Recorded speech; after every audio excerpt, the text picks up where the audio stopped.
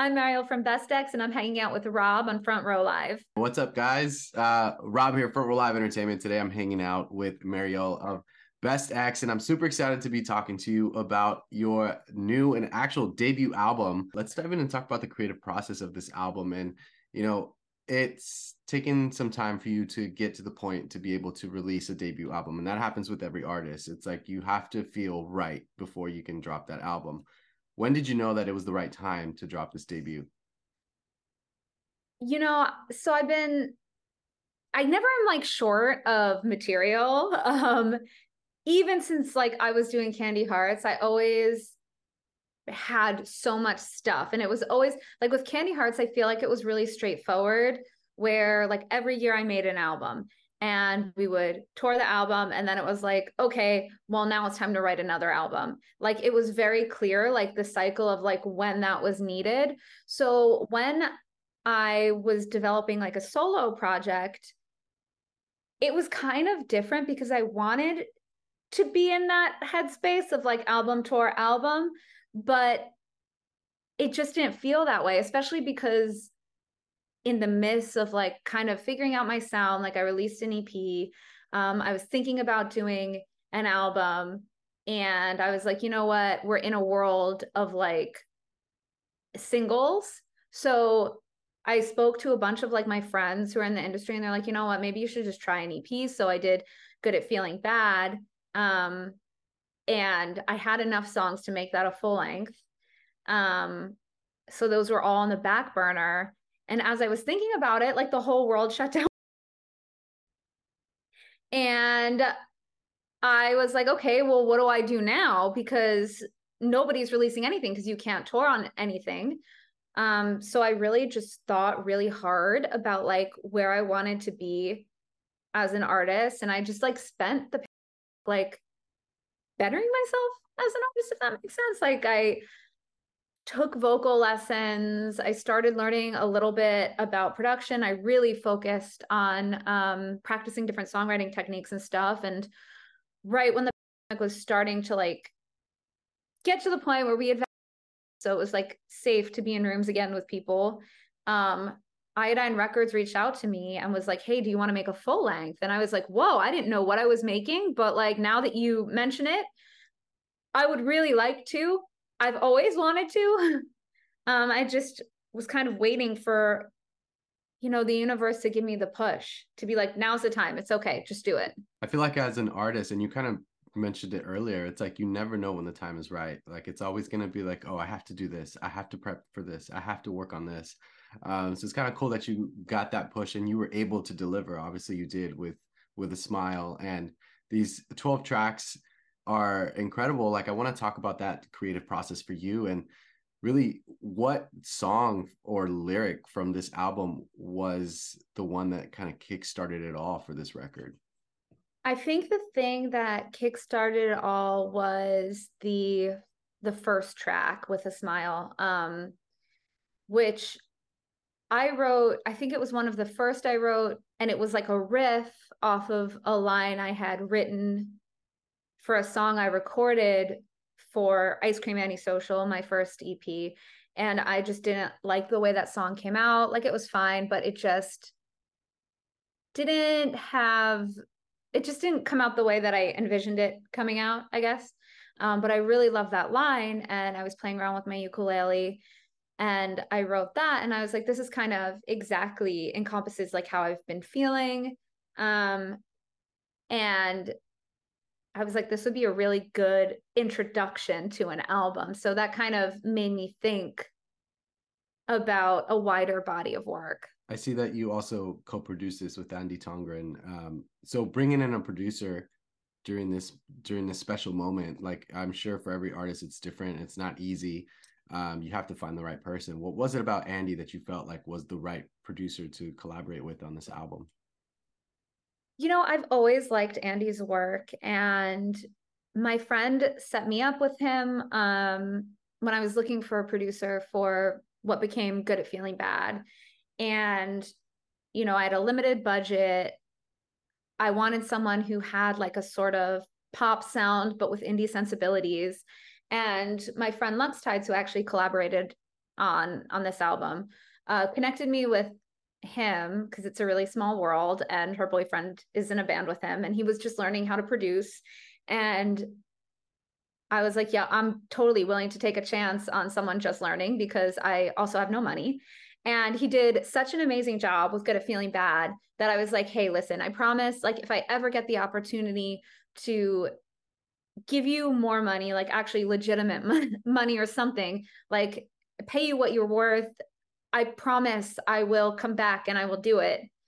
And, you know, with this album, I was able to do that. So I went back to him and I was like, please, let's make the album. I love how these connections just happen organically, and they lead to either like someone to collaborate with on the record as a producer or someone to collaborate as a songwriter. You mentioned Lux Tides, who is also on this record, and that's the only feature that you have on this record, which I feel like is very special. Talk to me about this collaboration for Die For You, and what was that vibe or chemistry like between the two of you when you guys were either recording or writing this song? Well, Danny is like one of my best friends, and we met years ago through my ex-boyfriend. And she had just started touring with her old band, Oh Honey, and often felt like, I don't really know how to manage this as like the only woman around. I don't know what's normal or appropriate or how people should act or whatever.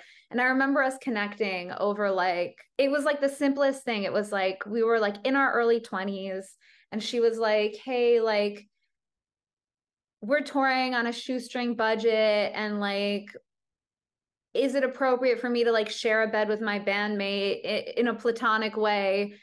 My boyfriend is being weird about it.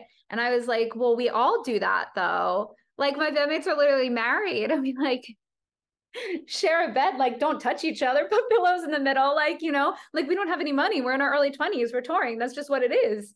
And so we connected over that. And years later, like, we've maintained a friendship. I'm no longer close with my ex, and this friendship just happened to endure. And we've sort of seen that same path of like, we had a band that people really liked, and then we went solo.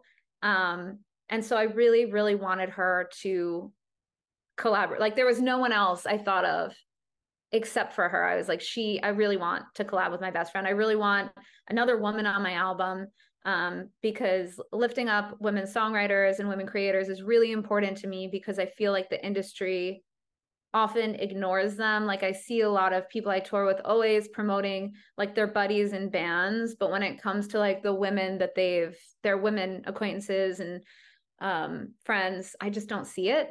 So I wanted to have her on the album, and we wrote the song together in the studio with Andy, and I think it came out really good. During these 12 tracks, were there any songs, lyrics, vocals that you felt like you were struggling with during the process?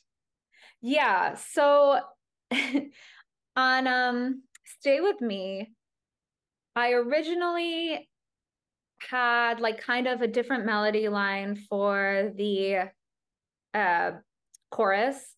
And when I was in the studio, Andy was like, what I think it should go like this, like maybe that's cooler. And I'm like, that is cooler, but it's so high. And it took me a really, really long time to learn how to sing. I was just like, we might have to just trash this because I don't think I can do it. But, practice makes at least tolerable. And what was it that really got your attention, or not attention, got you to be able to nail that vocal? I think sometimes with like the voice, if you're not used to singing something a certain way, especially if it's out of your range, it really just like, it's a muscle. So it's muscle memory. So you just kind of need to like train yourself the way that you would do anything. Like if you're playing guitar, like, and it's like kind of hard, just practicing it helps the muscle memory, and then you eventually can do it. Like, the more you sing, in the right way, the more it strengthens your voice. Would you say that that new vocal range allowed you to experiment a little bit more, either on the rest of the songs for this album, or even like just considering it for future stuff? Yeah, I definitely think so. It definitely made me a lot more confident knowing that I could hit something. And I think a while back, like, I filmed the process of getting to, I think, the highest note in that. And all of the different times I was like singing and I'm like, oh my God, no, oh my God, no, oh my God, no. Until I was like, all right, I'll just sing it and we'll fix it in post if I can't do it. But then I ended up being able to do it. Was there a track on here that you felt like the most proud, or would you say that this one is also the same thing because you tried something different? The track I'm most proud of, I think, is the end. I really mixed like a lot of different genres in that. It is a little ambitious because it's like over 4 minutes, which is weird in 2023 when songs are like 2 minutes. Like Taylor Swift just released a single yesterday. It's like just 2 minutes. And I wasn't sure if anyone was going to listen to it. I'm still not sure if anyone's going to listen to it, but it came out with the vibe and the feeling exactly how I wanted it to be. And I personally don't even notice that it's 4 minutes. So I'm just really proud that I pulled it off. That's awesome. And lastly, you're not a stranger to the tour world, tour life.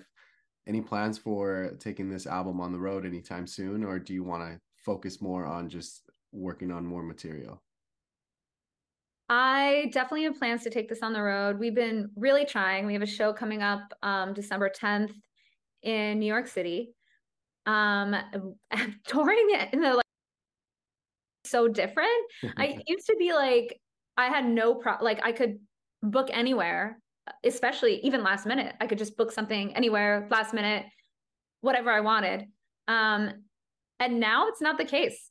It's a lot harder to get promoters to take chances, especially on like a debut record, even though my past, I feel like proves something. It's been hard to get promoters to take a chance on it, but I'm pushing forward. I'm constantly trying, doing DIY things, and always fighting to get back on the road. Well, I'll be looking out for a tour announcement or any type of show, at least here in LA for sure. So it's been some time since I've watched you perform live. So I'm excited to see this new project. I'm excited to experience this new album live. And thank you again for taking the time to talk to me. Thank you for interviewing me. Hey, it's Rob again. If you enjoyed this interview, please follow for more, and I invite you to head over to my YouTube channel, Front Row Live ENT, where I have thousands of video interviews with my favorite new and established artists. Once again, thank you for tuning in, and have a great night.